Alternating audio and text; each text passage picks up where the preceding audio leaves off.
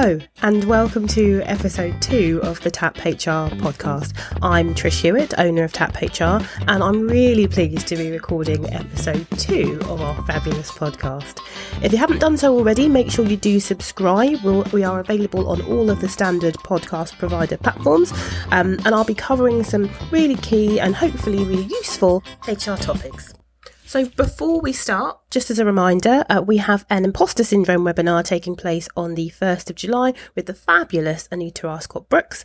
It's 4 p.m. till 5 p.m. and we'll be covering techniques on managing your inner saboteur, and we'd love it if you could join us. So if you're interested, make sure you visit www.taphr.co.uk to book yourself a place. So this podcast is on the 4-day working week, and I'm pretty sure you'll have heard a lot about it in the press. So I wanted to try and just bring together some of the key points that might be useful for all of you to know. So within this podcast, I'll cover off what is the 4-day working week, think about if you are considering implementing the 4-day working week within your organisation. So what is it that we're talking about? I think the easiest thing to start off with is kind of what the 4-day working week isn't, because it helps clarify what it is. So when we're talking about the 4-day working week, we're not saying that we want to compress 5 days worth of work and 5 days worth of hours into 4 days. We're looking to reduce the working week down completely. So if we were to move to a 4-day working week, people would be working 32 hours. And the idea is that in doing that, you don't drop any productivity. So the UK in itself has some of the longest working hours in Europe, but we're actually, according to research anyway, less productive than other countries who have shorter working hours. So it's really about reducing the working week down, but making sure that you keep productivity. So as of the 6th of June, 3,300 people across 70 companies in the UK will trial the 4-day working week. And what this means is they'll be working 80% of their normal hours, but they'll still be getting paid at their 100% rate. So the whole premise is about working smarter and not working harder. So think about your working week. How many meetings do you attend, whether that's face-to-face or virtually, where you just don't feel like you need to be there? How many times do you feel like you're repeating yourself within different formats or through different meetings? How many emails are you CC'd on that you don't really need to be?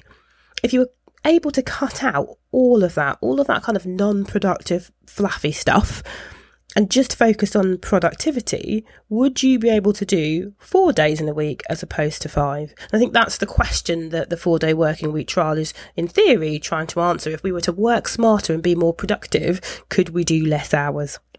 So why even consider the 4-day working week? Well, trials have been going on for quite a while, actually, of this 4-day working pattern, and the UK is a little bit late to the party, to be honest. There have been trials in Iceland, New Zealand, Scotland and the USA, and the results that have come back have generally been pretty positive. So those who have undertaken the 4-day working week have seen increases in employee productivity, improved employee well-being, and that's included a massive reduction in stress and employee burnout. Obviously, candidate attraction. So 63% of those who have taken part in trials have said that it was much easier to attract candidates to their business. And I can see why. If candidates are looking at either working 4 days or 5 days, but still getting paid the same amount, why wouldn't they join your company? Increased work-life balance and better gender equality. So quite a few researchers have talked about how if we were to reduce the working week down for everyone, actually that would mean that some parents would be able to split the childcare of their children between the two of them, as opposed to it always or more traditionally being something that potentially the female in the family would do. Another benefit is also an environmental one. So if we are to reduce our working weeks down and we're all not commuting or not making quick decisions about how we get to work and things related to work, then actually we could probably help with reducing our carbon footprint. So the trial in Iceland was extremely positive. They saw some of those benefits that I've talked about: reduced stress and burnout, no drop in productivity, and a dramatic increase in people's well-being.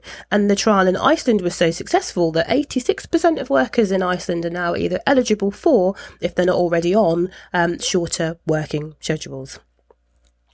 So a big part of this is reframing how we think about work. If you're in an organisation that is kind of, I would describe it, a clock watcher, is this approach actually going to work? You know, really need to think about what companies this would work for and the way that we work.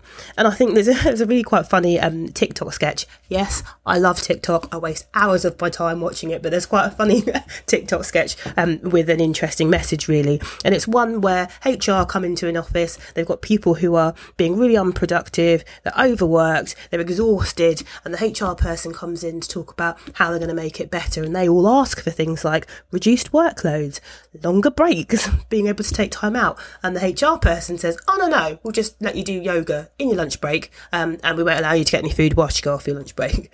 Now, whilst that's a slightly funny anecdote, I think it does go to my point of you need to rethink the way that you think about work in general if you're going to look at introducing a 4-day working week, but also from an engagement perspective, if you're going to think about how you keep your staff. So whilst there's loads of benefits of the 4-day working week, there are obviously also some potential pitfalls. Whether or not this is going to be cost effective for every single business, that really depends. And I think for me, the big thing, and it is a pitfall, but also I think it's just something to consider if you are looking to put in a 4-day working week, is that one size doesn't fit all. It just doesn't. How are we going to be able to say that everyone has to work a 4-day working week, and how are we going to make that work as a blanket principle in the UK? I think particularly if you're in a company where you have some people who would be eligible for a 4-day working week and some people where it just wouldn't be, people or roles even where it just wouldn't be practical, you're also going to need to think about the rub that causes in terms of those people in the business who aren't going to be eligible for that 4-day working week. It needs to have the right support, the right tech. And I suppose if you have got people who are already kind of disengaged and being pushed away in the way that we're working now and the way that the world is, having them in the workplace or working less is probably going to push them further away. Although to caveat that, I would say if you've got people who are feeling disengaged, you probably need to deal with that way before thinking about kind of a 4-day working week.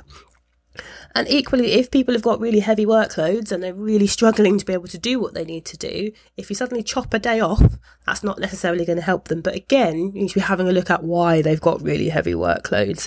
And equally, and I suppose how you deal with this as a business is up to you, but what your customer and client reaction would be to you changing to a 4-day working week. Do you serve a customer base that would be okay with you doing this? And I suppose going back to that cost effective piece, are you going to be able to do it? Because, is that in itself going to have an impact on your customers? So is the 4-day working week for everyone? In my humble opinion, and I would stress that it's just my opinion, I don't think it works for everyone, but I can see how it could work for some businesses and quite a lot of businesses out there. And I think businesses are just going to have to take that call and decide whether or not it works for them and not feel kind of vilified if it doesn't. But if it does work for you, fabulous, amazing. There's loads of benefits that come with it. What I would say, and I guess what my advice would be, is don't dismiss the 4-day working week. If you always do what you've always done, you'll get what you've always got, right? And the world in itself is changing, and the way that we see work is changing too. So I think don't just dismiss it. Don't think that it's so wacky and so out there that you can't do it, but take that time as a business to consider whether or not it's something that you can implement. There's a really fabulous TED talk by Andrew Barnes where he talks about how he introduced a 4-day working week in his business, and I really loved his take on that, in that actually he pushed it to his employees and said, look, I'm happy to gift you with an extra one day off and have this 4-day working week, but you tell me how you're going to make this work and how you're going to make it happen. And I really love that approach. It's not the approach of just saying, oh no, at the top we've just decided it's a no. It's okay, come on employees, how are you going to make this work for us? And obviously it's within a business where that is practical for him to do that, and I really love that approach. So what things do you need to consider if you're thinking about moving to a 4-day working week? So if you're changing to this way of working, it's a change of focus. So you're going to be looking at productivity and the results that you get and not clock watching. So I think you've got to be really honest with yourself as a business that if you're kind of a bit old school in that respect and you're tracking people's time and watching when they're back from lunch, is this going to be something for you to do? And if it is, you're going to need to change that stance and that way that you work. I think for me, the easiest thing to do for businesses, or well, at least not the easiest, but the best thing to do if you're thinking about doing this, is to run a trial. Pick a small group of people within your business, run a trial and see how it goes. Just because you're running a trial doesn't mean you have to be set in stone, doesn't mean you have to go for it, but you can see whether or not all this fabulous stuff that people are saying in terms of the benefits of having this 4-day working week can actually be beneficial to you as a business. And then at least if it is something that isn't for you, you've tried it and you're able to evidence that to your employees. But also think about the amazing stuff that could happen if you trial it and it does actually work. It would be fab. From a practical point of view, I'm a HR person through and through. If you are going to be implementing a 4-day working week, just think about the impacts in terms of things like contracts, also things like holiday. If you're reducing down the working week, that does reduce down the person's holiday entitlement. And equally, if you're going to be making a change such as this nature, you're going to need to think about, one, consulting with employees and also what those contractual changes would look like. So make sure that you get the relevant kind of HR and legal advice if this is something that you're wanting to do.